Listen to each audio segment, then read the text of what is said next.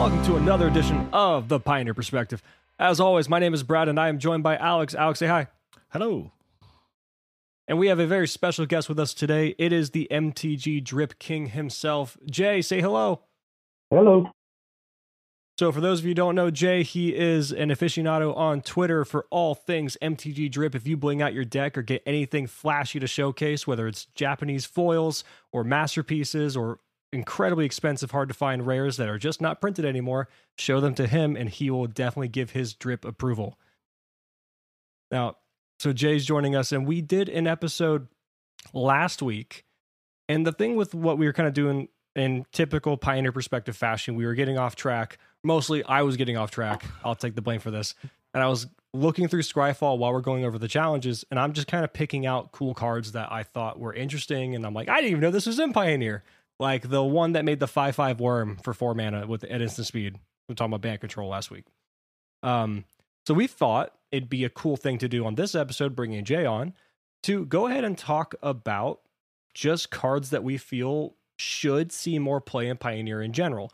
Whether those cards are overall build-arounds, just tech cards that we talked about, like Alex talked about with Hallowed Moonlight in the past, looking at things like Winota and Phoenix, or overall archetypes. We're going to kind of go look at all of them. And we wanted to start off with Jay being our guest. You want to talk about some general archetypes, things like that. So Jay, what did you have in mind for what you think should see more play in Pioneer? Yeah, I had a couple ideas. One of my first thoughts was actually something like a Dragon's deck. I really want to see something like because I believe there are a decent amount of dragons in Pioneer right now with like Pulseman, Thunderbreak Regent, Glorybringer, Stormbreath Dragon, things of that nature. Also, Kolaghan's Storm Fury. I really think we have something there that we can build off of. Yeah, and then we also did get some other cards that just say like things about dragons. Like there's Dragon's Fire was from the AFR, I believe. Yeah, Tiamat. And we've got Draconic Roar from Tarkir, so that's like your remove pact. We have Silumgar Scorn. Though even in the Is It Dragons deck we saw for a while, because Is It Dragons came up a little bit when Kaldheim came out, right? People were trying to make Goldspan Dragon work. Yeah. Yeah. And I don't really know where that deck went. I got a feeling it works. It just got a little overshadowed as like, is it Phoenix being the primary Is It deck that people play? So like the moment people look at Is It, they're like, oh, I guess I'll play Phoenix. Yeah, that makes sense. I know Foam, one of the friends of the show, he's been playing Is It Dragons and Pioneer. I'll have to get his actual list because I know he's been playing that. But I believe it's felt more like an Is It Control list for him, where he's running things like Gorebringer and like Goldspan Dragon. But I think those are like the only dragons he's running. Oh, you also have Sprite Dragon as an option. That is a dragon. So you could go with a lower to the ground like Spellslingy Dragon deck that can make use of do we have any other ways to make treasures to ramp in Is It that aren't like bad? At least in that kind of deck. I mean, yeah, that's true. You can run like Festival Volatility, which can be a way to ramp.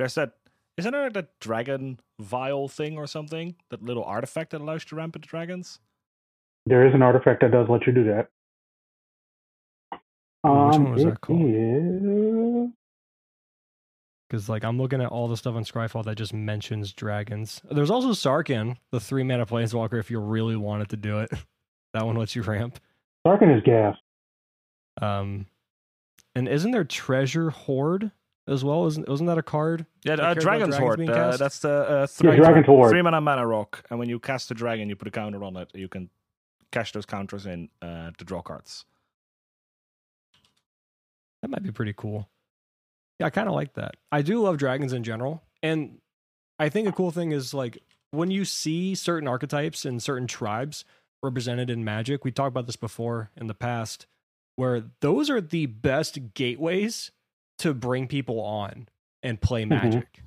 Because like, look, you can play with elves, you can play with dragons, vampires, like zombies. That's usually the best. Like if I say, hey, you can play, Winota, no one's gonna give a shit outside of Magic. What's a Winota?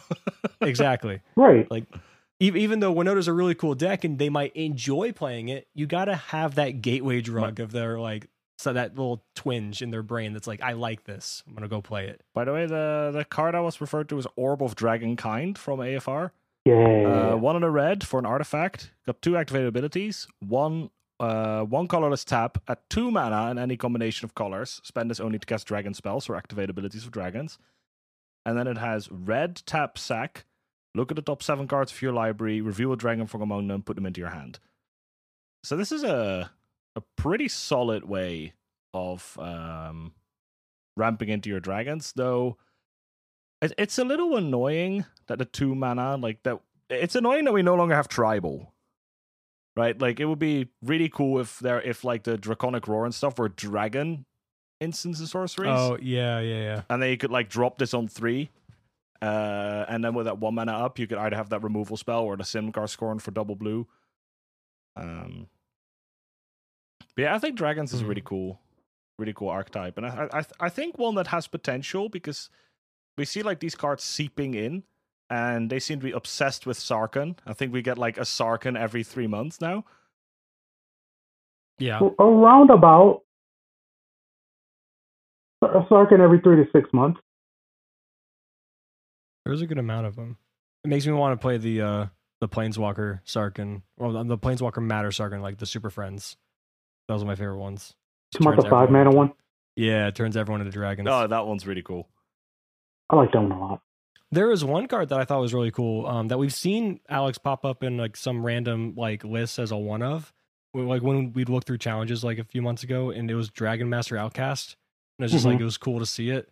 The 1 mana 1/1 human shaman, and if at the beginning of your upkeep, if you control 6 or more lands, you make a 5/5 dragon token with flying. I think that one's cute. Not what I think of in a dragon deck though, but it is a cool card that mentions dragons. You got to get the 6 mana anyway, right? I'll play that in the Temur Dragons deck when there's ramp. Yeah, true. Now, one dragon that actually I had on my list of like build arounds is kind of not necessarily in regards to a dragon deck, but it was Drakuseth, because that was one of the best reanimation targets that we had, or we currently have in the format. So I was thinking of like a reanimation type deck centered around Drakuseth or anything like that. I remember we had Bond of Revival. We still have it. It's from War. The 5 mana gives the thing haste when you reanimate it. Then you have like Blood for Bones and stuff like that. Are there any other like better reanimation spells in general, or like reanimation targets? Well, I think if you're looking at doing an animation thing for Drakuseth, you might actually rather be looking at a ramp thing. Like there's fewer cards that are better to follow up an Ironcrag feat with than Drakuseth. And to be frank, you could do both. Right? If you find another large thing that is either just red or colorless that you could either reanimate or ramp into, that could be a way to have both those alleys. But we want to give it haste though, is one thing, because like the problem with Drakuseth is the fact that like it comes in and it doesn't do anything on its own unless you give it haste, which is why the Bond Revival thing was there. You could Dollhouse it with a new Dollhouse card. That just gives you a 1/1 copy with haste, but you don't really care. Its stats are cool, but like the fact that it just shoots down the whole board is... There is rumor of Dollhouse being in Pioneer. That would be cool. I mean, it can just be... I mean, you can think of like a GSP deck as well. Or I'm sorry, not GSP. GPG. Not George St. Pierre, the MMA fighter from French Canada. That's not who I was thinking of. But yes, Godfarrow's Gift. You could do like a copies 5 through 8 of Godfarrow's Gift and that kind of style deck. Which I do love. I do love a Godfarrow's Gift deck. And we also have Faithless Mending now. Get some Champion of Wits action going. Oh yeah, that'd be nice. I mean, casting Champion Wits or like cheating it out and just getting the draws is very, very nice. Maybe you slide in a little Scarab God at the end of turn. It's funny. We were talking about the Scarab God, yesterday or the day before, Alex? With the we're talking about like getting people to play Magic, or like ways to like, if someone's interested in the game, like how do you like tell them how to, or not tell them, but like garner interest. And I was talking about like the wizard thing, where like I asked them, like, if you're a wizard, you had to fight someone to the death. Basically, the prompt was like, if you're a wizard, ignoring the game of Magic altogether, if you were just a wizard and you can cast any kind of spell you want, and you thought like, and you had to fight another wizard to the death, how would you do it? And a friend of mine was saying that she would basically dodge and, you know, use it, like have like this like keen sense of like knowing what her opponent's gonna do before they do it, and dodge all their attacks and eventually turn their attacks against them. That's a blue deck. Yes, exactly. So I came up with the it was blue steal your shit deck. It was blue black Dimir. So you have like the new Siphon Insight, the one that the instant speed has flashback. Look at the top 2 cards, pick one, you can cast it later. Thief of Sanity. What's the one from Eldraine? The 4 mana like Thoughtseize, but like Covetous Urge or something? Is that the Covetous Urge? Yep. Has all the hybrid mana. And then Scarab God on the top end of being like, I can also take shit out of your graveyard. And then Hostage Taker to take stuff on fields too. But yeah, that. Now I just want to play with Scarab God now. Give me a deck. Give me a good deck with Scarab God. Grixis Control. It's not. No, and not Niv Mizzet either. I don't want to play Niv Delight. I know they always have like a random one of a fucking the Scarab whatever God. They feel like. Yeah, yes we do. Yes we do. Oh, are you a Niv player? I'm a Niv player. I'm an Arclight player. I have access to everything. Oh, within reason. Yeah, I've been the same way. There's just those 2 decks being Niv and Arclight Phoenix. They just never invested in, because I was like, I don't have any interest in playing them. So I've been playing like mono black vampires. Now I'm splashing white for Orzhov to play Edgar, and Deafening Silence on the board. Thank you for that, Alex. I've been doing that. It's been very good. And then I just put together mono white legendaries. We got Jeskai Ascendancy. We got a bunch of other shit. I have like all the cores. But yeah, that's the best thing, because anytime Alex wants to play, I'm like, what do you want to test against? I'll sleep it up. But we're here to talk about things that aren't what you find on the Goldfish page. True. Jay, what's another archetype if you're trying to innovate, what you'd be looking at? I've been really interested in Ishkana lately. Ooh. And like the reason why is because like there's like a bunch of birds flying around, and it's kind of kills all that. Now, are you thinking to make use of Delirium, or like straight up like, can we make a spider tribal? As much to Alex's dismay being an arachnophobe. I really want to be Delirium, because there are a bunch of Delirium cards I want to try.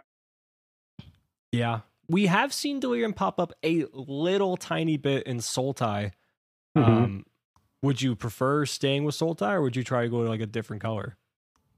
Well, prefer Sultai because I want to kind of use Last Hope. I want to use Liliana Last Hope. Mm-hmm. And I would also like to make use of my graveyard as much as possible, and also Commander Dreadhorde is a thing too. It's like, oh, all my stuff's in the graveyard. I want it back. What do you think? Commander Dreadhorde. Because Delirium was a thing when we had Uro around.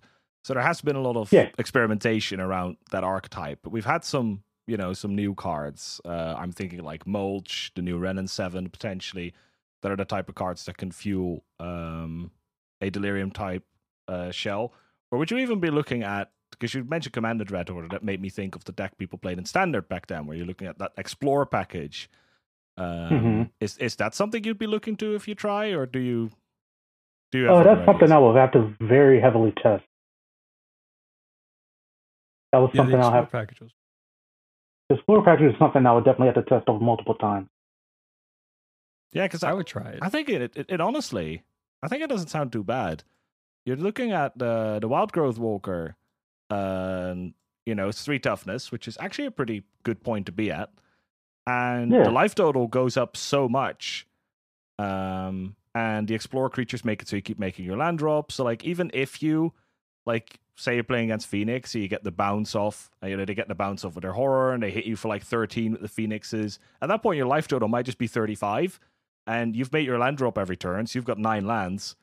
So like, who cares if you have to rebuild because you just played a Wild Growth Walker, play your Jade Light Rangers, Merfolk Branch Walkers, that sort of thing, and you're good to go immediately. Yeah. Yeah, I like the thought of that. Yeah, I think the Explore package is a cool place to go to. And there's a decent amount of cards. I mean, you have Merfolk Branchwalker, Jadelight Ranger, Seeker Squire. If you really wanted to, you can be a bit more janky and go into a Path to Discovery. That way all your creatures explore. Mm-hmm. There's also, I mean, I don't even know if it's worth it, but there's Enter the Unknown. That's the 1 mana card, right? Yeah, it's the 1 mana sorcery that target creature you control explores. And then you can play an additional land. So it's a little ramp. It explores. I don't know, that one might work. It's just we don't have that much explore stuff, so you're basically like really stuck with like your package of 12 cards being 16 cards. 4 Jadelight Ranger, 4 Merfolk Branchwalker, probably 4 Seeker Squire, and then 4 Wild Growth Walker. So what do you fill the rest with? I know you want to do Command the Dreadhorde, which that's always really fun. But you need probably some more mid-rangey stuff to kind of go into, or even ramp stuff, top end. I think an interesting place to take that is because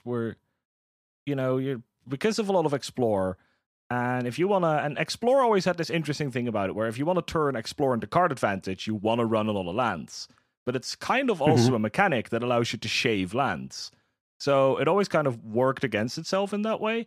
But what you could do is go for a high land count, turn it into a lot of card advantage, but then run cards like maybe even Azusa, or what is the 3 mana 5/5 that allows you to play an extra land every turn?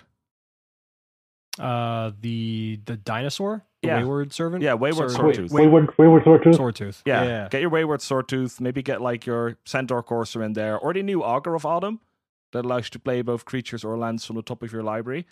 And just like Cursor of Kruphix. Yeah, and all that life total Courser of Kruphix, Wild Growth Walker, that life total padding might make it so even though your Commander Dreadhorde might not be able to grab you like very intimidating cards, it can just grab you so much because you might be at like 40 life by the time you cast it. Mm-hmm. And you could even have that quick ramp element, and you can be going Commander Dreadhorde and then some, even if you're only on like turn 5, because you might be making 2-3 land drops every turn through cards like Azusa. That's actually not a bad thought.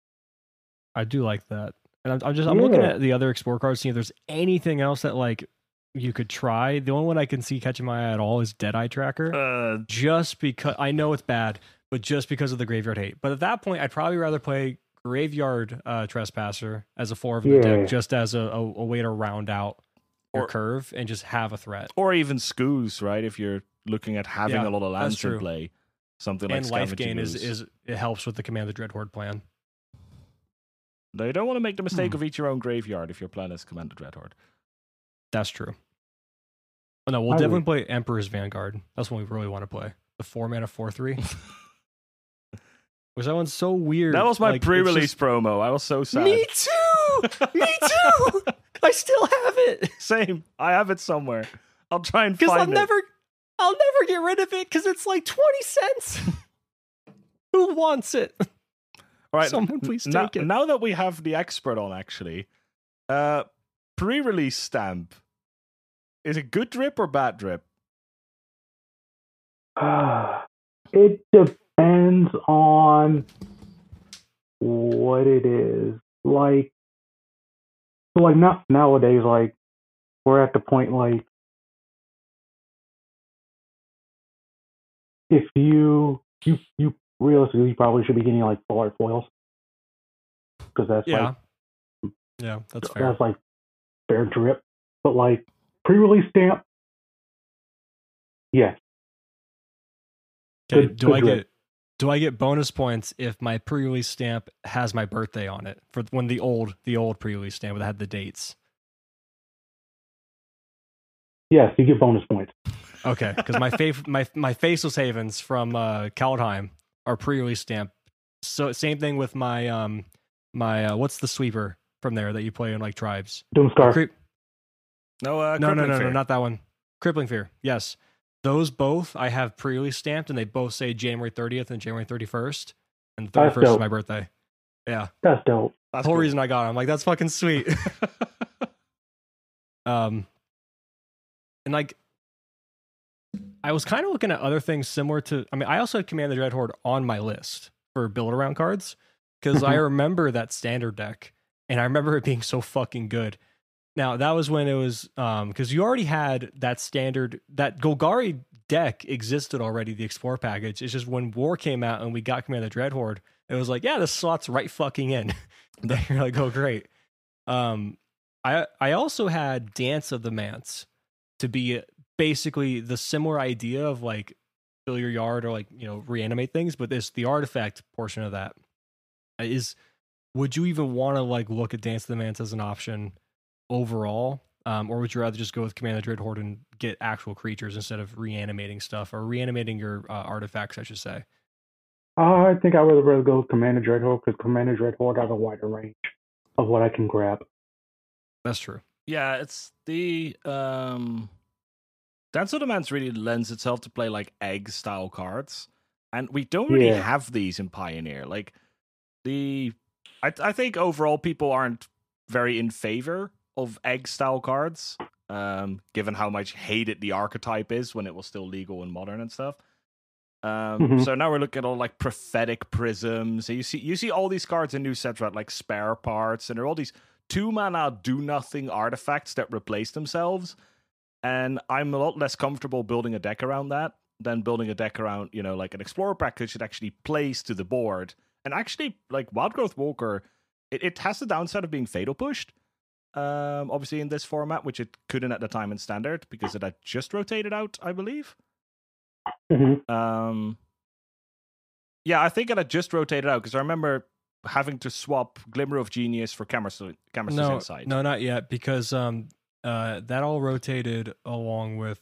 Well, no. Yeah, because that format was Ixalan, Dominaria, Corset, we lost. Guilds of we Ravnica. lost guilds. We lost guilds. I'm sorry. With guilds, we lost. What's it called? Fatal Push. When guilds came out, because that's when we lost Amonkhet. I remember going to the first day of release, official release for Guilds of Ravnica, and I was trying to play an old Amonkhet deck, and like that just rotated today. Pretty sure that format was Ixalan, Rivals of Ixalan, Dominaria, Corset 2019, and Guilds of Ravnica. Because I remember playing Nicobolus the Ravager in that deck, and not being allowed to play Torrential Gearhulk in that deck. Because I played GP Brussels, I believe during Guilds of Ravnica Standard. I'm pretty sure. No, actually, GP Brussels was when we still had Fatal Push and stuff, but that was before Guilds of Ravnica. Anyway, while Brad looks that up to show that I'm right, are there any... It rotated in 2018. Let's fucking go! Well, yes. But that was 2017 was all the other stuff, Brad. I believe. Yeah, I know. I'm saying, but Kaladesh and Kaladesh and Aether Revolt rotated in 2018. Yeah, but War of the Spark was the 2019 set. I know, but before Command the Dreadhorde came out, I'm talking about the original Explorer deck. Oh, yeah, that was bad. But it needed Fatal Push and stuff to rotate for Guilds of Ravnica to come out. Oh, yeah. And then it was a great deck. You're right. You're right. The evolution of that deck was very strange, because as you said, it was the best deck in Guilds of Ravnica Standard, and then Ravnica Allegiance came out, and very few decks gained anything except that deck. It was like, oh, I'll take Hydroid Krasis, I guess. And then the next set came out, War of the Spark. It's like, guess I'll take Command the Dreadhorde. It was fun. Well, not fun to play against. Because Carnage Tyrant was the bane of my existence. Same. That's why Carnage Tyrant was gas. I wish it could be played now in Pioneer. I'll play it sometimes, like out of the board. I played it in Delirium when I played Jund Delirium, and I found moderate success with the card. But I cut you off, Alex. What were you saying? I lost my train of thought. So let's move on. I think, because we all had some ideas, but I think I want to touch on like one other. I don't know if Jay came up with any other ideas. This theory crafting before we started. I did, and I also kind of see it on the list too. Perfect. So I see you have Paradox Engine / like mana combo decks. Yeah. I'm a fan of Mox Amber. So good. Bring back Kethis, please. As you know, I did write Kethis was my first article. Yep. I think eventually, as Pioneer grows, that is a card eventually I probably will find more interest in, because it seems like Kinnan, Paradox Engine, that type of archetype grows as the card pool grows. Yeah. And we don't have as good of like 2-mana rocks as other formats. Like we don't have Mind Stone. Right. Do we have Guardian? No, we don't have Guardian. No, the only 2-mana rock I believe that we have in this whole format that is not like super archetype specific is the legendary creature from Kaldheim. That is that 2-mana green mana rock that I think you can only tap for creature spells. I think that is the only 2-mana rock we have. We don't have Mind Stone. We don't have Guardian Idol. We don't have the Signet Cycle from Ravnica, because that was from the first Ravnica set. Well, we might be getting 2-mana rocks in the near future if the artifact set comes out. Oh yeah, I mean, could you argue that the Brothers War, and when we go back to Dominaria twice next year, that might be a place for those to be reprinted? That's a good place to possibly print Felwar Stone, because that's quite a lore significant. If I was hedging a bet, I'll be hedging on Mox Amber right now. I mean, I hope so, because the card's also getting pretty hard, mad out of control with how expensive it is. $35. I used to own one, and I no longer do, and I'm sad. I mean, I sold it for like 25, so it wasn't that bad of a deal. But that's fair. I do need to get a Japanese one. But yeah, do you think, Jay, that and I know you also had it on, Brad, that this archetype, like, because we're talking about like cards it can have, but do you think there's already like it's got more legs than people like claim? Because we don't really see it at all at the moment. Not at the moment.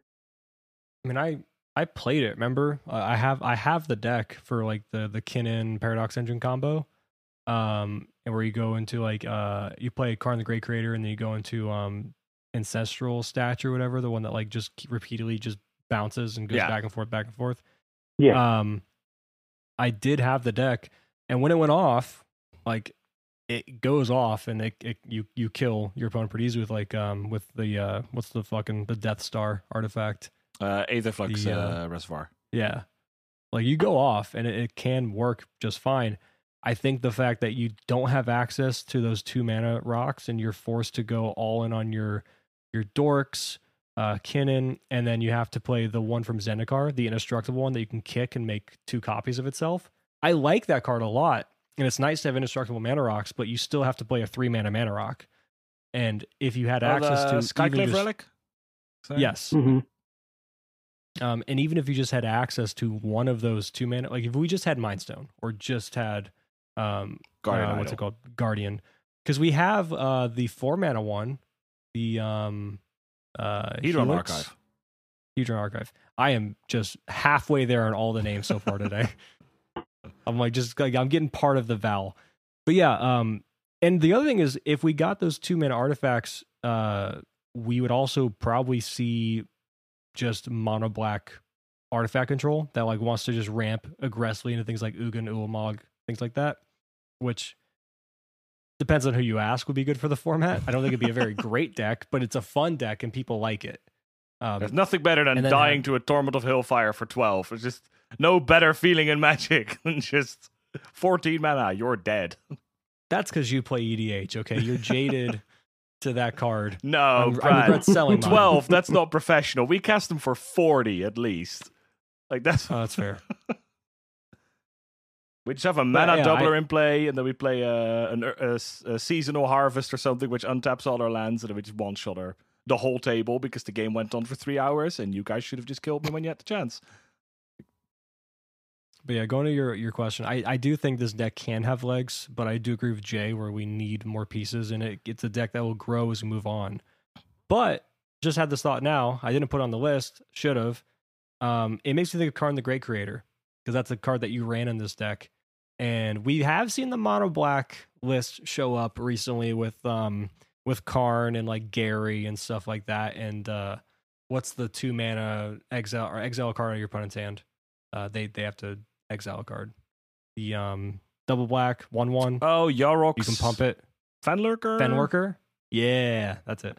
There's that and other cards, and it's popped up. It's done some league results, and like I think it's popped up a little bit in challenges towards the back end.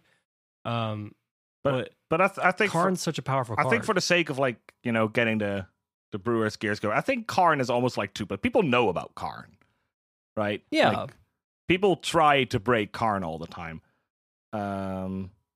So I think on that note, then we can move on to maybe talk about another card. Well, actually, there's something I want to add when we talk about all these combo decks. So I went, did the grueling task of going, and Brad got most of the way there, going over every single card in Pioneer. Just Scryfall, Pioneer, Search, go. I got to S. And I stopped. I bumped into a lot of cards that I thought were like potential combo decks. So I saw Flood of Tears, New Perspectives, cards like that. And the problem I keep running into when I think of combo decks, and I have the same thing with Kinnan and Paradox Engine. Like, how like I can't imagine there is a deck out there that's better than Lotus at just doing this like combo-y, make 100 mana, draw my whole deck bullshit.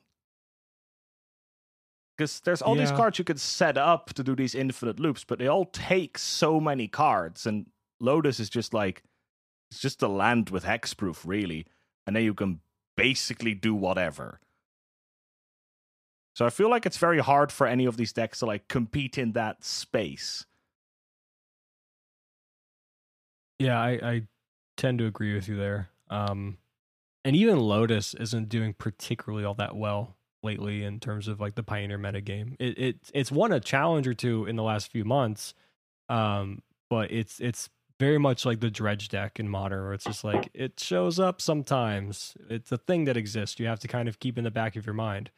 But even now, if I go to an FNM or I go to a Pioneer event, or I hop on Play Away and play a league, or go on Moto and play a league, Lotus is not a deck that I'm really like thinking of that much. I'm so honed in on Winota, Phoenix, the Mirror for Vampires. I'm actually more anticipating Mono Black aggro just to randomly pop up in those queues than I am Lotus at this point. Yeah, which is weird, because we used to think about like after the whole banning of all the combo decks, Lotus kind of stuck around and still existed. It just became a slightly different deck as opposed to the Breach variant. And we did have those conversations where it was like, is Lotus eventually going to be too good? And now here we are, we're just kind of like, it's a fucking deck. Take it or leave it. It kind of exists.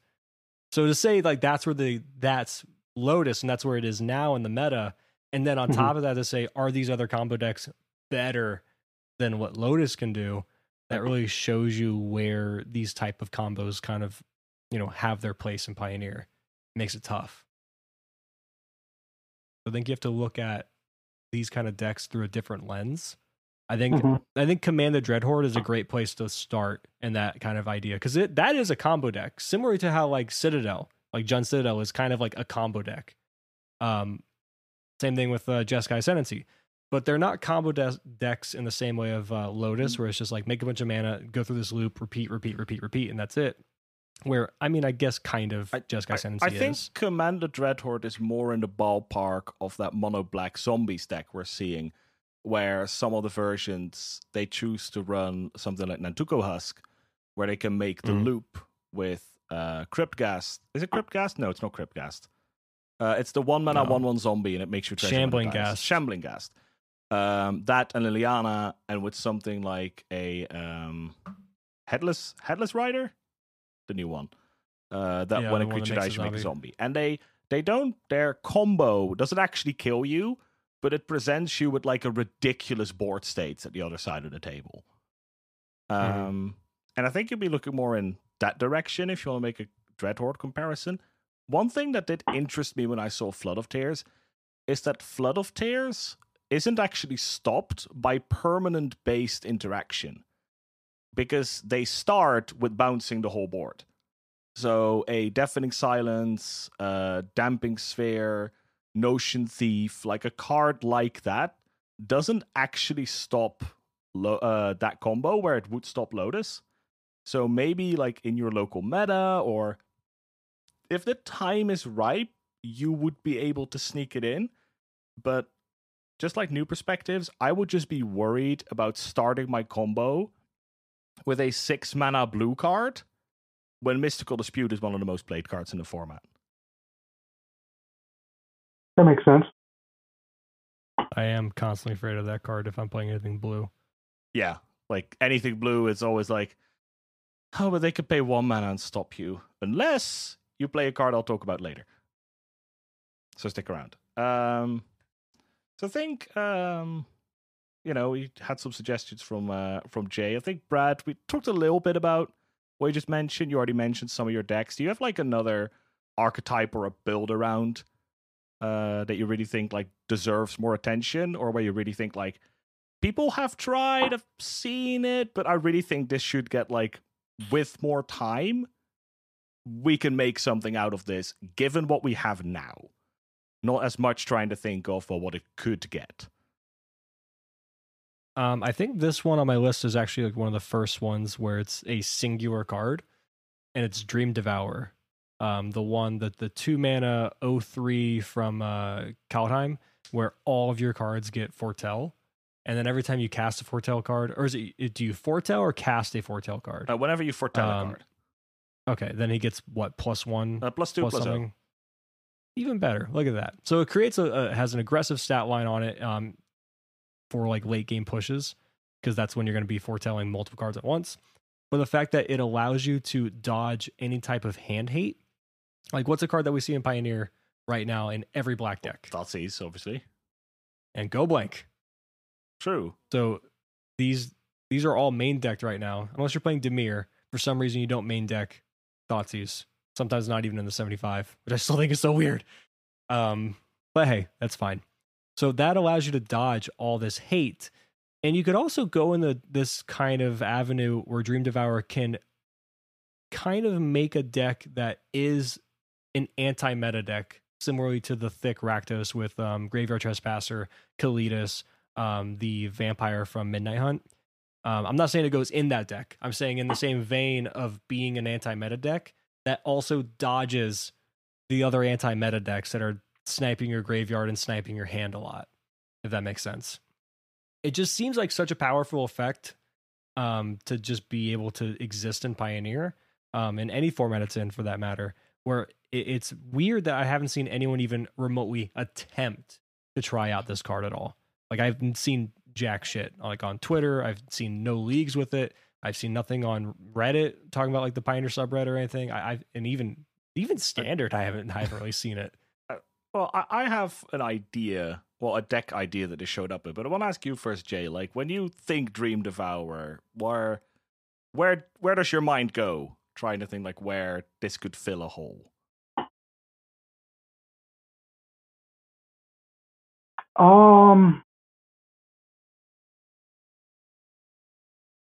Foretelling, so Dream Devourer lets you foretell cards, right? Yeah, so it's the one where every card in your hand gets foretell, so you could basically bank a card for like. So you can basically almost like picture full hand to like foretell. It raises like a very interesting narrow situation because thought distortion is real, especially like in black decks and Lotus Field. Mm-hmm. So foretelling cards basically makes thought distortion not as bad. So I can definitely see that happening if something like that were to come about. No. And also like you curb hand hate such as like Go Blank, Thoughtseize, Duress, and Go Blank is also seeing heavy play right now because of all the Phoenix decks out there. Mm-hmm. So I can definitely see something like that happening. Not happening, but like I can see it as like an option. Yeah. Yeah, definitely. I like that idea of I had this interaction what you said with Thought Distortion when Behold the Multiverse was a draw spell that was played in Dimir Shells. And I was thinking when I played against I remember playing against Sean, who was a Niv player on our Discord server, and he had Thought Distortion in his sideboard. And I would early game, I would actually put away that Behold the Multiverse. And even if I was able to cast it, if my hand was pretty decent, I wouldn't, because it was my way to recover from a Thought Distortion. So I think if you look at that and maybe shove away some hate pieces, which I think is actually a pretty interesting way to take it. I basically looked at it the other way, and I was really sort of treating it as like a battery for a mana battery. So you could take cards that you would think are a little bit too expensive, and you're able to curve into these earlier. I know a lot of people did this with Seasons Past. That's the only place where I really saw Dream Devourer being played when Kaldheim had just released, because 7 mana sorcery is a little too much. Being able to get that down to that 5 mana point meant you could cast it earlier, or you had more turns where you could cast it and then immediately do something, so you wouldn't lose as much tempo. And one of the first cards I went to is a card that I haven't seen, which I thought was a really awesome standard deck at the time, and it's Ever After. For the people who don't know, Ever After is 4 black for a sorcery. Return up to 2 target creature cards from your graveyard to the battlefield. Each of those creatures is a black zombie in addition to its other colors and types, and then put Ever After on the bottom of its owner's library. So I like this spell because we don't get cheap reanimation in Pioneer. So for reanimation spell, we're actually often looking at 4 or 5 mana spells. And then I'm thinking, I would rather just pay 1 or 2 extra and you get 2, right? It's basically you get the 4 reanimation spell. And Sean, I actually came up with this afternoon because I was watching a video on Modern Living End where they have cards like Striped Riverwinder that you could cycle, and then they get reanimated with Living End. And I thought this was an interesting idea to take Ever After, because a problem we have with Reanimation 2 is that it's also harder to get cards in our graveyard, right? We end up having to mill ourselves or use inefficient discard spells because, there's no Entomb for good reason. But you don't want to bog your deck down with 15 good reanimation targets, because you're just going to draw them and you're never going to draw your reanimation spell. So I was thinking of a reanimation deck built around Ever After, which has a couple of very strong reanimation targets.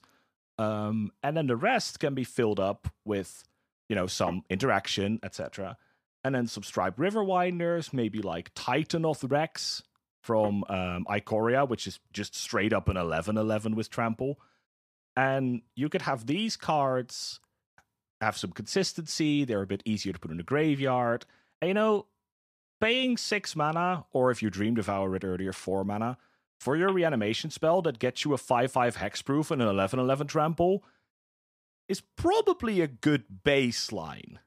And then sometimes when you do get to either have that discard spell, maybe there's some mill effect in your deck, and you do hit the Razakeths or other crazy good reanimation targets, then that's your ceiling.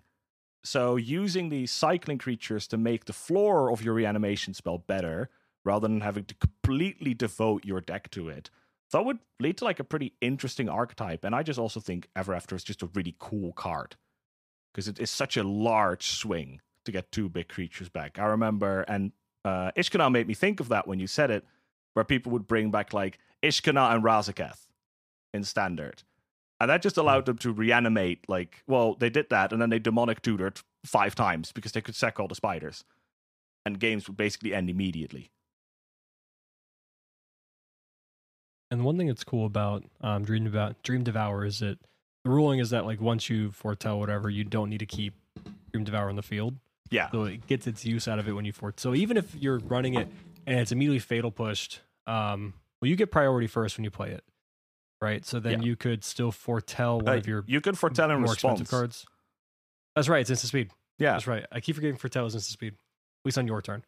Yeah. But yeah, you still get the one use out of it. And if you're just, this could actually be a glue for a janky idea of decks, if you think about it. Because how many times do you see players, new players especially, have like a janky idea when they're building a deck, and it's all centered around this one card, kind of like how we're doing today, but it's in a much less cohesive manner. It's like if you lose that one card, you lose the game basically, and if they get Thoughtseized, they want to cry and they get mad and they don't want to play the game anymore because they lost their best card. Well, this is a way to help be the glue that, like, hey, here's the expensive card that you're building around your deck with. Then let's go ahead and foretell that card, keep it safe from things like Thoughtseize and the hand hate we were talking about earlier, and now you can move forward.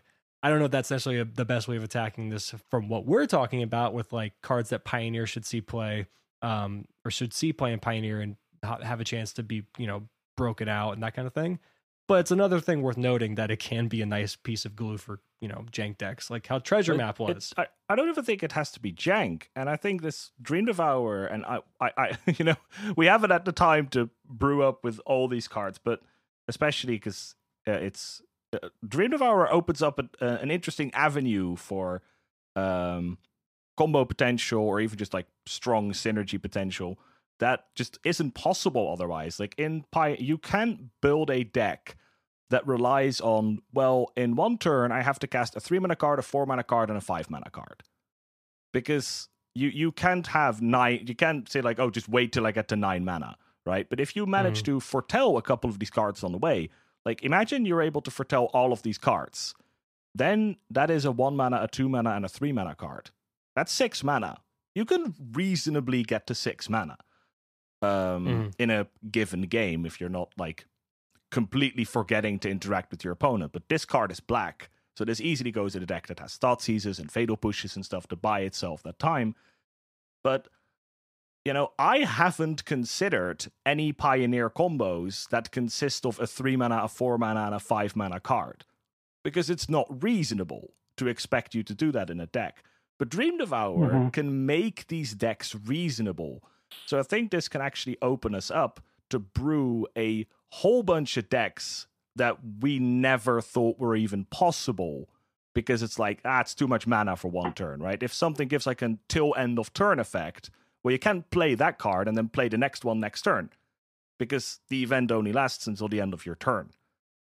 So in that way, Dream Devourer allows us to build really super crazy, weird decks. And I think that's why Dream Devourer is such a cool card, because it just makes you able to play a deck that no other card in Magic allows you to play other than like Omniscience. It's also probably why it's such a hard card to build around. Extremely hard to build around because of that. You'll think of combos no one's ever thought of putting in a deck that isn't EDH. You can genuinely look at EDH decks and sort of be like, hey, those cards are actually all Pioneer legal, and then so maybe pay attention at your EDH tables and see what stupid shit people pull off. And yeah, this card should probably be showing up in EDH too. Maybe Dream Devourer is not the card. He's not going to devour your dreams. He's going to make them come true. Oh, thank you. I had a good pick. I got one more group of build-arounds, but they all do the same thing. It's Neoform, Evolutionary Leap, and Eldritch Evolution. So, one of them is kind of already seeing play. Yeah. Winota. Yeah. Yeah. But because they talked about it when the guy came up with Winota, the way Winota's built. He talked about like the different forms it took on before he reached the final version he came to today. And he talked about how he stuck in Eldritch Evolution and tried it out. Yeah. And the only thing with that is, like, I know that these cards with these type of effects had a home. But now we might see Eldritch Evolution as like a 1 or 2 of now Winota sometimes, but a lot of times it's not even in the deck anymore now that it has the Wolf package. But these types of cards and these effects are still very powerful, and we haven't seen anyone try them anywhere else. I think if I'm looking at these 3 cards, I think one actually stands out as a card I would build an entirely different deck around. That's Evolutionary Leap. Now, we've seen this as sideboard text because the effect is actually instant speed. And that means we've seen this in similar situations as Shaper Sanctuary, which says 1 on a green. If your opponent targets your creatures with one of their spells or abilities, you draw a card. I think it's just spells. But the downside that cards have is and then your opponent plays a board wipe, and then what? And that makes this interesting tech. But I think a very cool way to build Evolutionary Leap is to actually have a deck. Now, this is very similar to Transmogrify, which just straight up puts it on the battlefield, so this might not work in that way. But I would be interested in building a deck with Evolutionary Leap and only 1 creature. And then I animate my Mutavault, and I sack that. And then I am guaranteed to find a specific card. Again, there are other ways to do that, maybe less convoluted, right? At that point, you might be playing a Diabolic Tutor. But I could just imagine a deck that runs either a low count of super key creatures, or even just 1 creature. That it just has to find this way through sacking a land. Because these lands that turn themselves into creatures like Mutavault. I think that's a cool way to try and find something unique to do with this card. Yeah. My biggest problem with this card specifically, which I almost left it out, I almost just focused on Neoform Eldritch Evolution, is because it goes to hand and not on battlefield. Which that'd be unbelievably abusable if this just went straight to the battlefield. It just say goodbye to survival of the fittest. Just yeah, that's true. But it'd be fun. Survival of the fittest and Oath of Druids. If 2 legacy staples had a baby, it would be that card. All right, and then those are pretty much all the ones I had for the most part. I had 1 honorable mention, and that was the Omniscience Flood of Tears thing. We already talked about that. We did not talk about the Omen deck, though. Do you remember that one, Alex? Omen deck? Yeah, there was an Omen combo deck with all of the Omens, those enchantments with Flash from Theros Beyond Death. Mm-hmm. It ran all of them, and then it ran Flood of Tears and Omniscience. And the combo was you basically get all your Omens out, and then you get Omniscience down, Flood the Tears or whatever, and then you basically just burn your opponent out with all of the Omen stuff. With the fire one, you can burn them out. Yeah, exactly. It was really funny. Try that one again. But Alex, you had not as many build arounds. I know you had a couple, but your idea of looking at all these cards of Pioneer, you were thinking of tech, similar to how you're looking at the Moonlight one, things like that. So what did you come up with? Yeah, so again, I'll skip over Hallowed Moonlight because I talked about it last week, just quickly for people. Hallowed Moonlight is 1 on a white, and it says, until end of turn, if a creature entered the battlefield, if it wasn't cast, exile it instead, and then you draw a card. So basically, puts a Containment Priest on the battlefield for 1 turn, which is really sweet if we're thinking Nif Mizzet. That could be tutoring up their Nif Mizzet, but mostly Arclight Phoenix is entering the battlefield, Winota triggers entering the battlefield. But I'm going to talk about a couple of different cards, and I'm going to start off with 2 that I've also talked about a lot, but I still haven't seen anyone play them, so I guess I have to talk about them more. And they go in a similar category, and it's Silence and Savage Summonings. Now, I'll go over Savage Summonings first because it's a lot more narrow, and I can think of 1 deck that wants this right now, but I can see other decks that want it in the future. Savage Summoning is 1 on the green. By the way, Jay, at any point, feel free to interrupt me if you have any thoughts on any of these cards. Sure. Savage Summonings is 1 on a green for an instant. Just a green for an instant. And it says Savage Summonings can't be countered. The next creature card you cast this turn can be cast as though it had flash. That spell can't be countered, and the creature enters the battlefield with an additional 1/1 counter on it.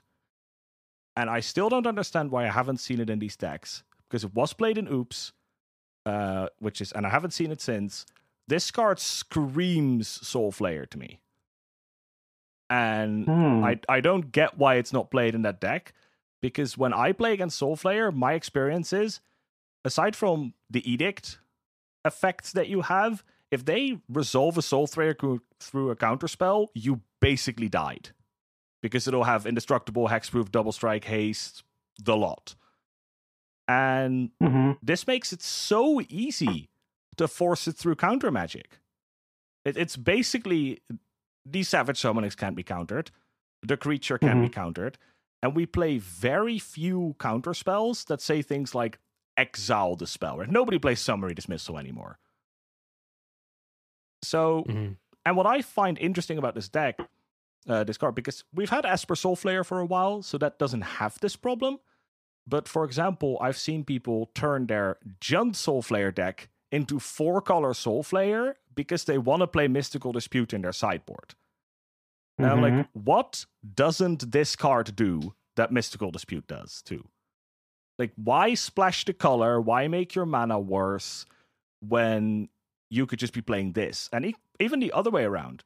Why can't your Sultai Soulflayer, can't you gain things from shaving the blue, adding this card, which does 99% of what blue would do anyway, and then add red, add white, or add manlands as a backup plan, so you're not stuck in playing so many colors in your deck. And I think that is a really cool place to put this card. Yeah, I just think it's awesome. Every time I play against a Soulflayer player and they struggle against control, I tell them to play this card. And no one's come back to me and said it was shit, so they either didn't try it or it was actually good. Yeah. Interesting. I also think this goes for basically any other creature combo deck that you can think of. I talked, when we did our top 8 for Crimson Vow, I talked about Cultivator Colossus. This card was a slam dunk to put in that deck in order to force it through counter magic, because creature-based combo decks can very much struggle against control. If they need to slam some sort of 4 or 5 drop, and you're staring at like 3 mana counter magic, that is literally what control is built to beat. That's what Niv Delight did when it plays the Rod Dragonclaw to sideboard. Exactly.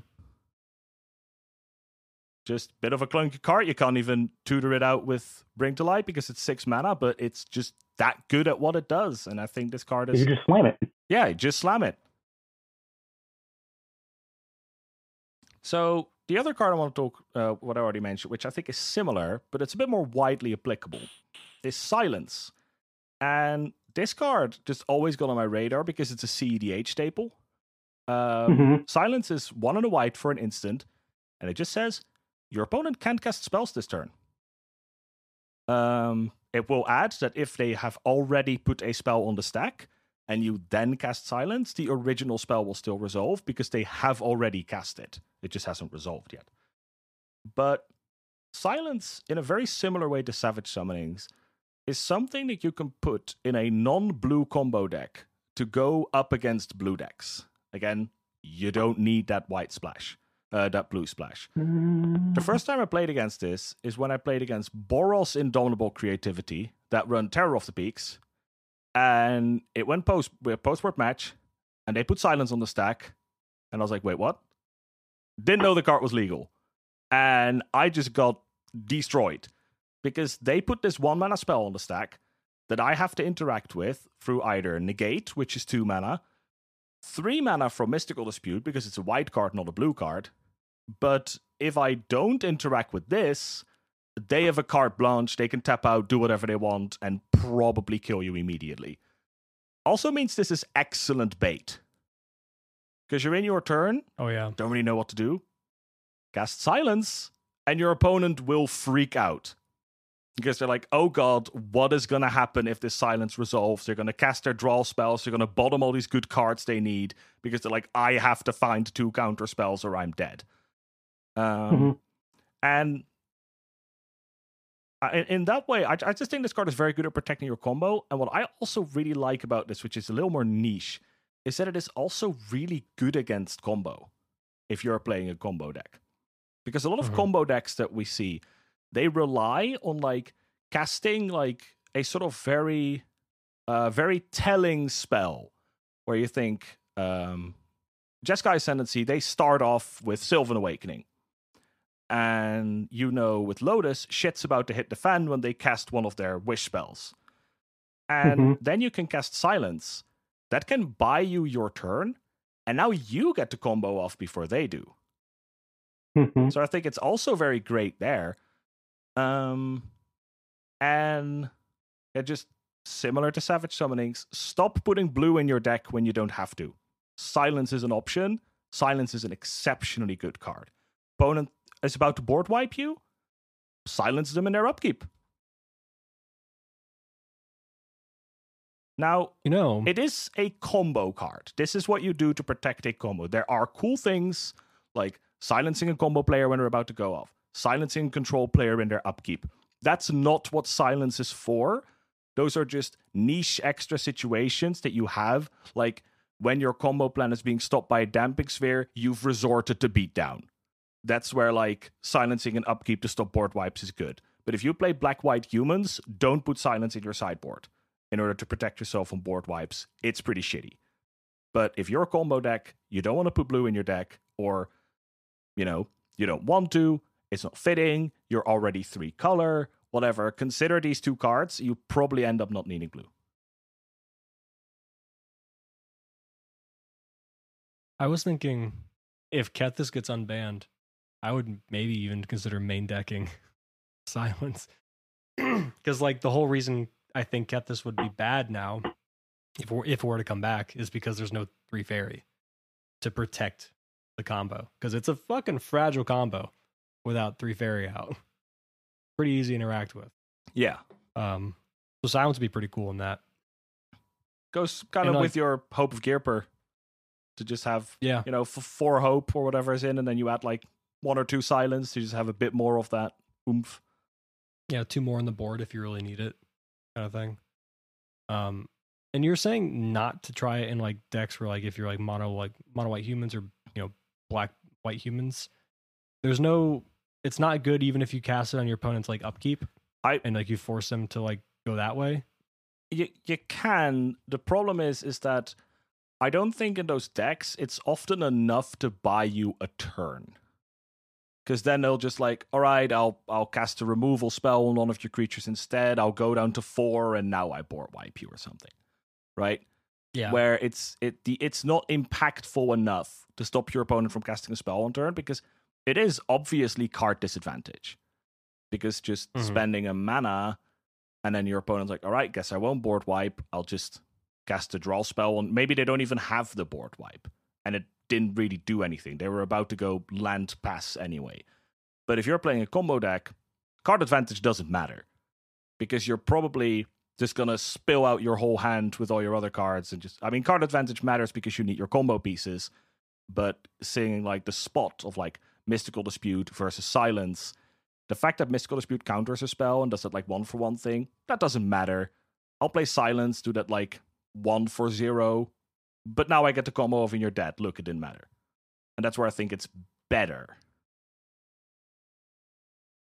That makes sense. If I'm playing black-white humans, go Thoughtseize. If I want to have some board-wipe protection in white, Selfless Spirit. Right, that's something I would be looking to first before I look to Silence. Yeah. I do like it a lot. And you have talked about this card a lot, but I get it. It's a fun one. Until someone proves to me that it's bad, I'm going to keep telling people it's good. Now, moving on from a CEDH staple to a Pauper staple. This is, by the way, a thing that I did quite a bit when I went over this list. I was looking for cards that see play in other formats and are Pioneer legal. And then trying to figure out, like, why aren't people playing these cards? And for Pauper, at least I played Pauper like 3 years ago, and at that point this card was being played. And it's Electrickery. Don't know if any of you two know what that card does? I would have to look it up. Do you know, Jay? You It talking about it deals 1, and then you overload it? Exactly. Electrickery is a single red for an instant, and it says Electrickery deals 1 damage to target creature you don't control. And it is overload for 1 and a red. so it'll deal 1 damage to each creature you don't control. Mm-hmm. 1 damage is enough to kill a mana dork, except for Gilded Goose. So it does that tempo thing that you can find important. We're seeing, if I look at Goldfish now, there's 2 human decks that are popping up, which run a large amount of X1s. This is an instant speed card. Your opponent can put a Thalia's Lieutenant on the stack, and you just completely blow them up. I see that Winota decks, a very classic Winota start is Dork, Innkeeper Dork. Next turn, sack the treasure, play Winota, swing with the Dorks. Most of these Dorks have 1 toughness, so it can buy you a lot of time. And in that way, I think it's a pretty flexible card when the meta gets like lower on the curve. I also think because it's a cheap card, it's easy to pile on top of other cards. So you don't need a lot of mana to cast this together with a Flame Blast Bolt or a Magma Spray if you forgot what the new card is called. Or a K command or a Moment of Craving when you're playing a Ragdoll style deck. And I think that makes the card super flexible. And I already think there's merit for it now.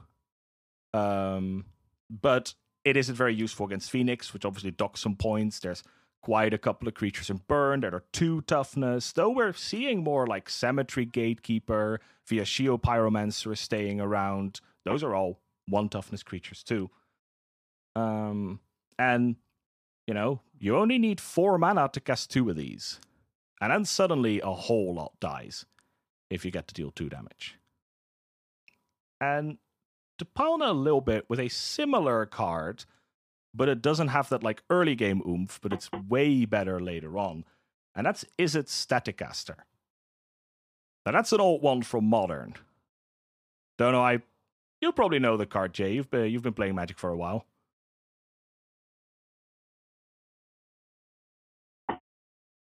Or do you know, Brad? Izzet Staticaster. I'm reading it for the first time. Look at that. I'm looking at it right now. I am a big fan of this card. It is 1, a blue and a red for an 0/3 human wizard with flash and haste. Because why wouldn't we need flash and haste is already a weird combination, and it has 0 toughness. So that's what I already love. Power, which is what I already like about the card. It has an activated ability. Tap, Izzet Staticaster deals 1 damage to target creature, and each creature with the same name as that creature. Obviously, fantastic against tokens. And in multiples, this thing destroys creature decks. Like, I remember this from Modern, which is why I still had my playset. Your average creature deck, again, think Selesnya Humans, that sort of thing. You have 2 of these in play, they can just never cast a creature again. And if they're attacking with multiple Mutavaults, in Modern this was very good with things like Blinkmoth Nexus. I think there's a very famous clip where someone tries to attack with a couple of Inkmoth Nexuses in Infect, and they're constantly sort of like tanking. Like, do I make 1 larger, or do I attack with multiple and then try and pump them after blockers or something? And they're tanking for like 5 minutes, and then they get completely blown up by an Izzet Staticaster, and they basically lose all their lands. And yeah, I just think that is a really sweet card, and I lobbed it in with Edict Trickery to sort of shorten the time I'd be talking about them. Edict Trickery, I see more potential for. Izzet Staticaster is much more of a lights out card, if that sticks around, but Edict Trickery can buy you that time. And the older the format gets, the more relevant 1 damage is.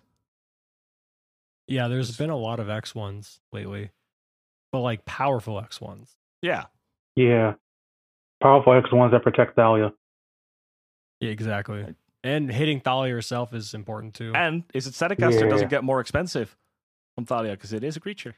So that's true. No, it does not. That also gives you, I mean, it's blue, so hey, Mystical Dispute. But, Izzet Staticaster being a creature does actually open you up with some interesting angles. The fact that it also just gets to block, so it's more than just a weird removal spell.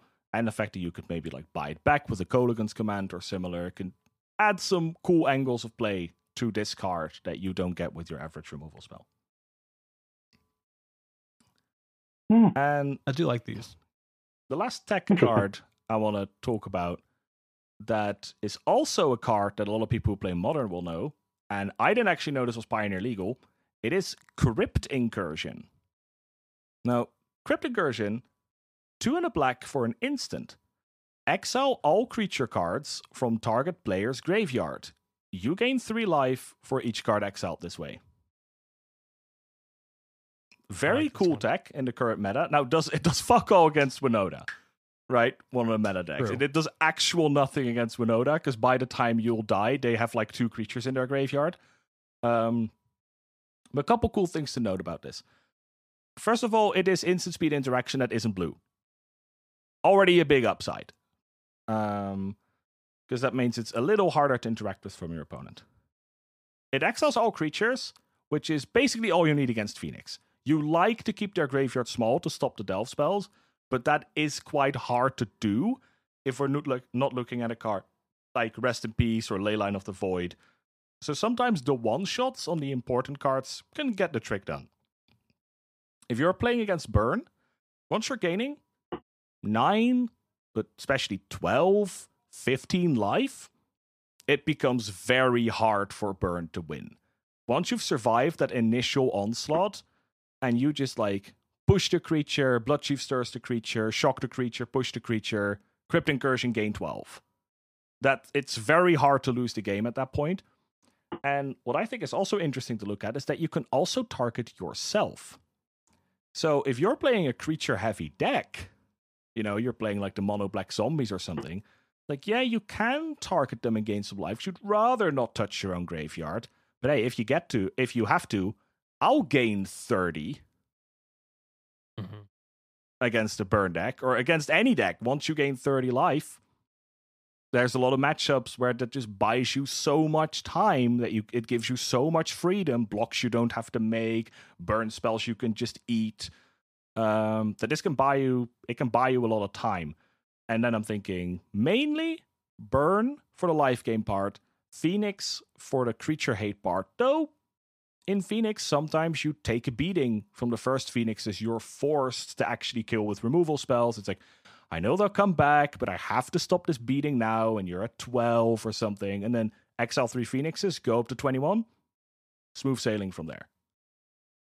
Yeah, that would feel amazing. Like I saw this card as I was going through my lists, and I did make note of it. I forgot to like add it to this, but yeah, I'm glad you included this one. This one's really cool. I'm a fan of that. It is a little specific because yeah, for every meta deck, and Phoenix and Burn, and to an extent Rakdos, where this can be good against, there's like 2 decks that this is bad against. It's pretty good against mono black aggro, but it's really not very valuable against vampires. Again, Winota doesn't give a shit. Thick Rakdos, not a big deal. Humans, Crackling Drake doesn't care. Yeah, Crackling Drake doesn't care. So, it's not this like one-stop shop card that can solve all your problems. But I was just especially... Crackling Drake doesn't care if you exile either. No, true. Yeah. But I especially like this for Burn, and then I saw the Phoenix upside, and I was like, that can net a sideboard slot in my book. Yeah, it's 2 decks. Yeah, right? 2 popular decks. It can be a complete blowout, so run 1, maybe a second, leave it at that. And if you're playing a deck that just doesn't care, and if your creatures die, like you're saying the zombie deck, well, that zombie deck might care about reanimating its own shit, like with Liliana. But if you're playing a creature heavy deck that just doesn't really have much of a reanimation plan or like ways to get things back out of your own yard, you're perfectly content with hitting yourself. Yeah, absolutely. And again, even if you're playing a deck like zombies, the graveyard is a sub-theme. You don't need the graveyard, right? Your creatures still die, and then you get to exile them, so you still get all your triggers of your Headless Horseman, that sort of thing, and then you could just gain that bunch of life. I just thought it was a really cool card, and also especially cool to see this card that was like, hey, I've seen this being cast elsewhere, so why aren't we casting it here? Now that's in Modern, in part because it pairs with Mill, and that forces a ton of creatures to be in your opponent's graveyard if they play them. So you will regularly see people gain 30, 45 life. That's not going to happen here. But you don't need 45 life to win a burn matchup. You need 15. Alex, you know what deck do I like to play that can make use of this? Vampires? No, rogues. Oh, that's a cool type. That's a cool deck to put this in. That'd be awesome. That does actually mill. Now, and it's only hitting the creature cards. So it doesn't just exile their yard, because that's the one thing about rogues that feels really bad, because you're like, I want ways to hit their graveyard, but if I hit all their yard, I'm sad because all of my pumps and extra things for my rogues that get benefit of having 7 more, 8 or more cards in their graveyard go away. But because this only hits creatures, they'll still have their instant sorceries and other types of permanents stuck in the yard, so I can still have enough cards to trigger my lords or pump my 1-drop. Or allow me to have, a 4 mana draw 4 instead of a fucking 8 mana draw 4 or 7 mana draw 4. I like this a lot. Thank you for this. I'm gonna try it. I have ordered mine already. It's a common. It's like 20 cents. I was like, oh wow. But the foils are $3. Damn it. Yeah, because they're played in mill, right? I want foils. Like we have the expert here on like, if you play a deck, might as well blink it out. Might as well get everything in foil. That's what I tried to. I got what's the one? The Vampire Land. I got the full art foils for that. And they're pretty. They look real nice. But I was kind of confused as like what I take out, because my mana base is a little not wonky, but like I run 2 Aghalim's Awakening, because I think the card's fucking amazing. And it's really great in vampires. Don't know why people don't play it. So you want your mana base to be clean and not painful.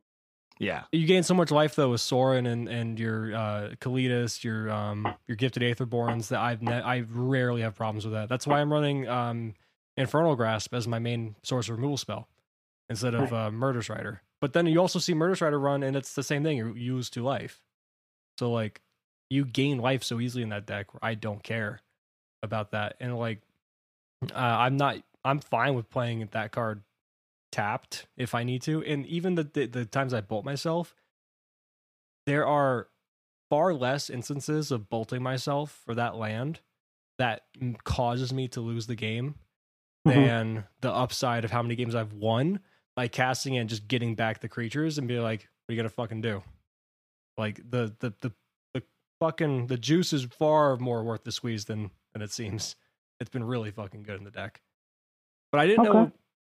The only thing is, like, I had 3 Locthwains and 4 Swamps, 4 Gala Shrines, 4 of the Pathways, and then an Urborg. And I was like, well, what do I cut to fit this in? And my ending decision was I cut 2 Locthwains because I felt it fit that role anyway.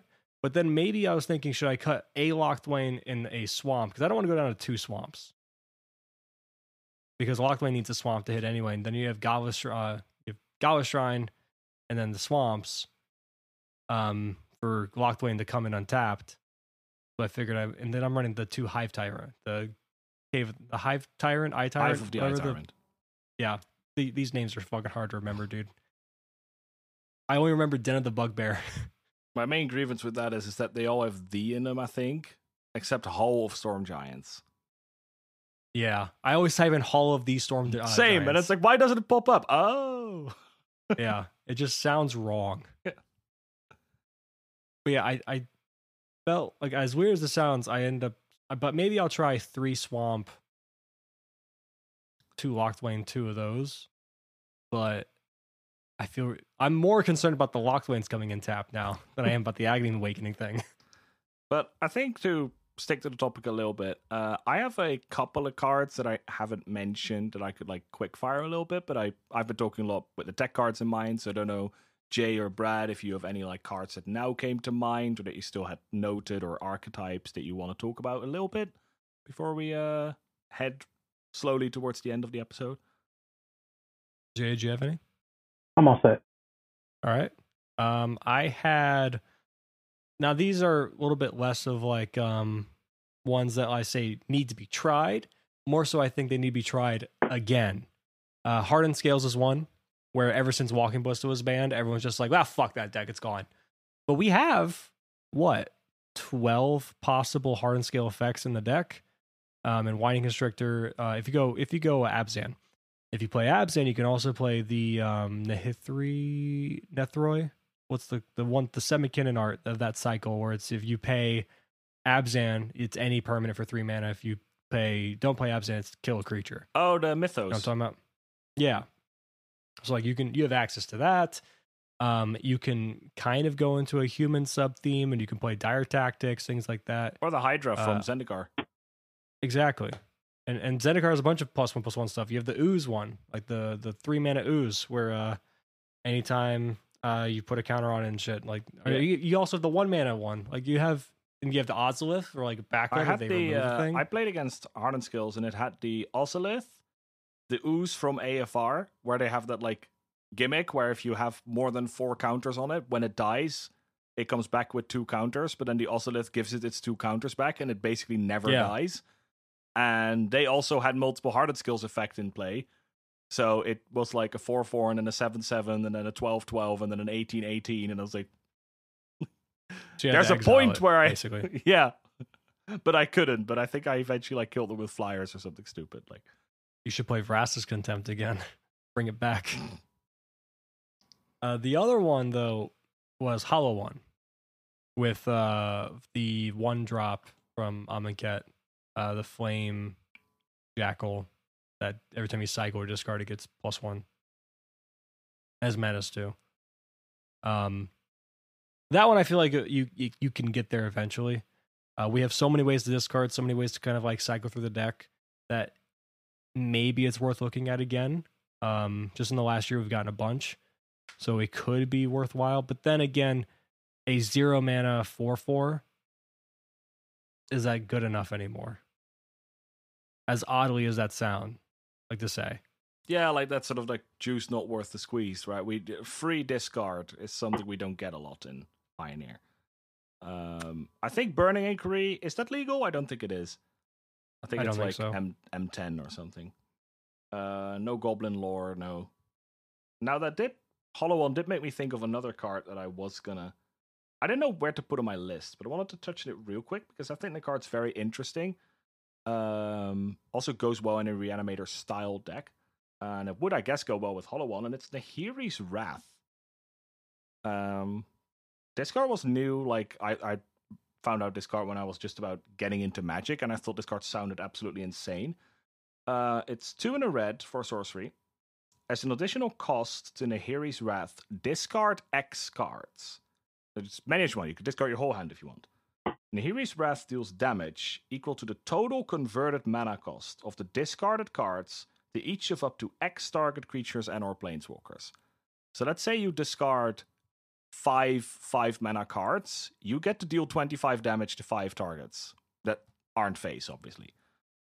I thought it was a really cool idea to like really quickly empty your hand while not having to do like a 1 with nothing style effect where you gain nothing. Again, I'm thinking of like a Reanimator deck, maybe in Ever After deck where I've like foretold my Ever After, and I just go, all right, 3 mana, discard my whole hand from the foretell, bring 2 of my creatures back. You have no board. Basically, didn't matter how large it was because I dealt a ridiculous amount of damage to all of it. I thought it was a cool one. I think another quick one that I just wanted to point out is Karn, Scion of Urza. I think it slots in well with what we talked about last week, where we mentioned that treasures were becoming more and more common. Obviously, the constructs grow for each artifact you have, so I think that can turn Karn, Scion of Urza into a very interesting, like, alternative win condition in decks like that. Then I think Brad and I both had Gates as a quick mention. Very parasitic deck. That's kind of the main problem with it, especially because the Return to Ravnica Gates cards all suck. So you're basically stuck with War of the Spark block. But some obnoxiously powerful cards in there, like Guild Summit, that if your opponent can't deal with enchantments, how do you ever beat this value? But I think the interesting... And Gates Ablaze is an amazing sweeper. Yeah. I'd say the interesting deck building challenge in Guild Summit is that the deck really easily builds itself till like 56 cards. and figuring out what these 4 non-obvious cards should be, which in standard often was Hydroid Crosses, but there's definitely other cards you could be thinking about in this slot. And I think that's going to prove like the interesting deck building challenge, but I have heard positive things from people who play this as almost like a budget Niv Mizzet. 5-color value pile, lots of draw, lots of removal, and you'll figure out a way to win the game. Sometimes Maze's End if you really want to meme it up. Yeah. Though I do think if you want to play this 5-color value pile, you should probably be playing Niv. But if your wallet can't handle Niv, I think Gates is a cool alternative. Because the deck is... Or you can play Shrines. Because the deck is giga cheap. Yeah, but Shrines is actually a meme. And Gates is actually pretty decent. No, I agree. And then... skip that one. One quick card I want to mention, and it's because I think it's currently still being played in Standard as a sweeper, is Battle of Frost and Fire, which actually has a ton of value attached to a sweeper. It's a saga, first chapter, 4 damage to each creature, non-giant creature, I should point out, and each planeswalker, which is, it's Storm's Wrath, but 1 mana more. But then on top of that, second saga, Scry 3, third one, whenever you cast a spell with CMC 5 or greater this turn, draw 2, then discard a card. So just a sweeper that is a little less good than what you expect, but then a ton of value added on later. Excuse me. Interesting place I could see this ending up if you're building a deck and thinking like, I want an extra sweeper, but I'm afraid I'm going to play like Sweeper Tribal. Right? And you end up like drawing a bunch of sweepers and like no way to win the game, or you need more spot removal, so you don't want to trim that, but you don't even want to trim card advantage. And you get stuck in this awkward spot. I can imagine Battle of Frost and Fire being a very nice way to like round out that sweeper package while also packing a little bit of value because you don't want to miss that. This might allow you to like, cut one of your 4 Gearhulks or something. And then, I still have a bit of value, and I can still get through the game a little bit easier, but now I do pack that extra sweeper, because locally I'm facing a lot of vampires, or something like that. Yeah. I wanted this one to work in Giants in general. And then you could play, what's the 2-mana one? The Invasion of Giants, or whatever? That was actually being played in Primetime for a little bit. In Modern. Oh, is that the Simic one? No, is it? Oh, the is it one, the Invasion of the Giants? Yeah, 1 on the red. Yeah. Chapter 1, Scry 2. Chapter 2, draw a card, then reveal a giant from your hand. If you do, you can deal 2 damage to an opponent or planeswalker. And then third chapter, the next giant spell you cast costs 2 less cast. Which at that point you are in turn 4, so you could cast a 6-drop. Which is Primetime. Ta-da! Yeah, but now people just cast that thing on turn 2. Hooray! We've grown. It's healthier. To be honest, if I would play Modern, I would be looking at Primetime. I think that deck is super cool. Yeah. I'm trying to think, do we even have any cool giants in Pioneer? I think we've gone over this before. So sad. We have Bunkers Giant, then it's Kaldheim. Yeah, we missed the cycle. Constructed. I think. Are they from M13? Or maybe even M12 or something, the Titan cycle. Primeval Titan is from M12 was the one we missed out on. Ah, okay. Well, M13, we don't have M13 either. So we would need to add if we would want to go Pioneer a little bit back further, we would have to add Innistrad and stuff, which we probably don't. But we've talked about adding M13 before, and I still wish M13 was where it started. But no, we don't need that.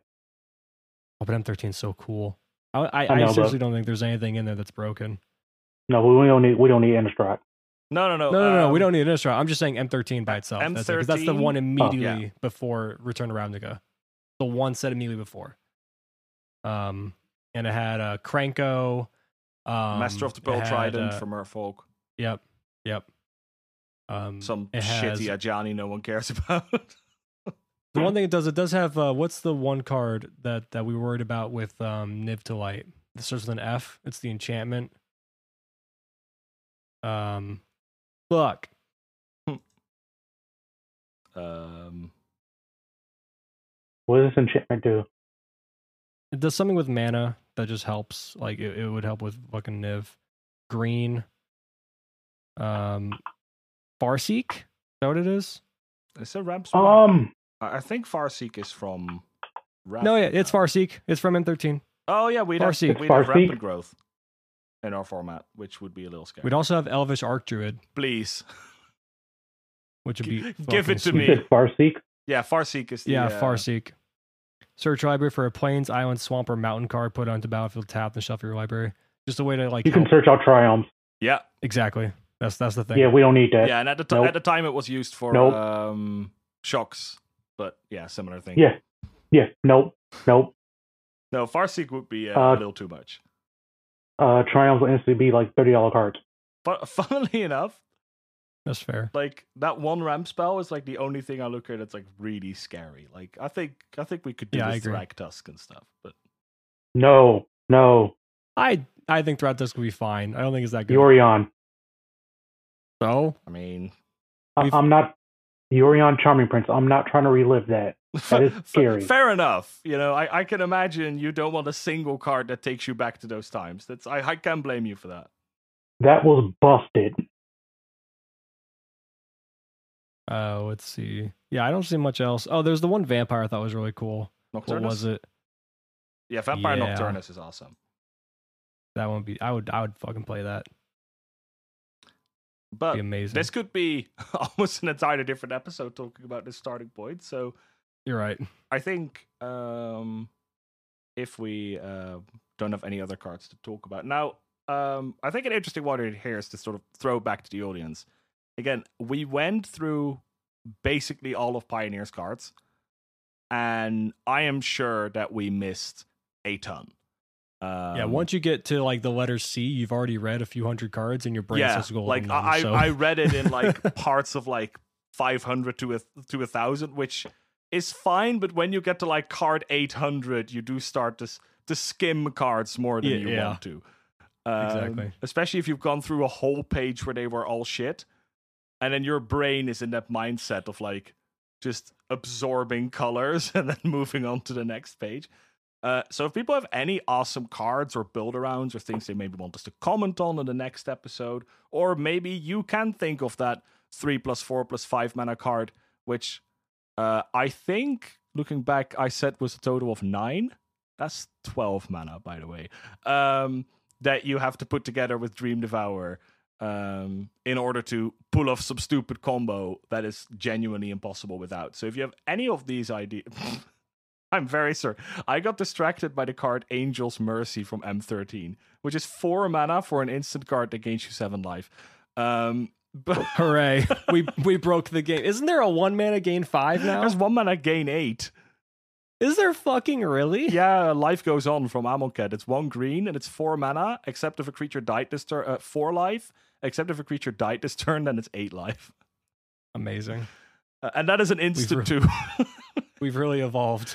But so if you have any ideas, cards to talk about, awesome brews you've had, cool, maybe this inspired you to come up with some brew with any of the cards we talked about, drop them in the mailbag, send them to us on Twitter, whatever.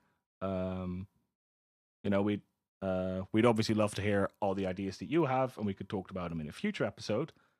But with that being said, I noticed I'm suddenly doing the wrap up.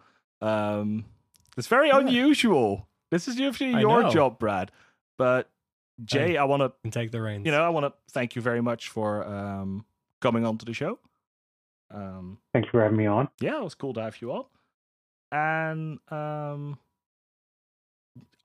Brad, you do this stuff. I forget. Inked Gaming. Reminders out the door. We are the Pioneer Perspective, the official podcast of the Playaway Discord server. We do have merch on inkgaming.com. If you want to get some merch for the actual server, whether it's Playaway or ourselves in general, we have it available. Link in the description. But there's a second link. If you don't want the stuff with our face on it or the Playaway logo, you can get anything you find cool on inkgaming.com and just hit the affiliate link, and it still helps us out, and proceeds go to the show. Thank you so much for that, by the way. Secondly, we have social media. I am Brad Zaffer on Twitter. Alex is Disciple Bullis, and Jay, the floor is yours. You are our guest. Give us anything you want to go off of, your socials, anything else you're working on.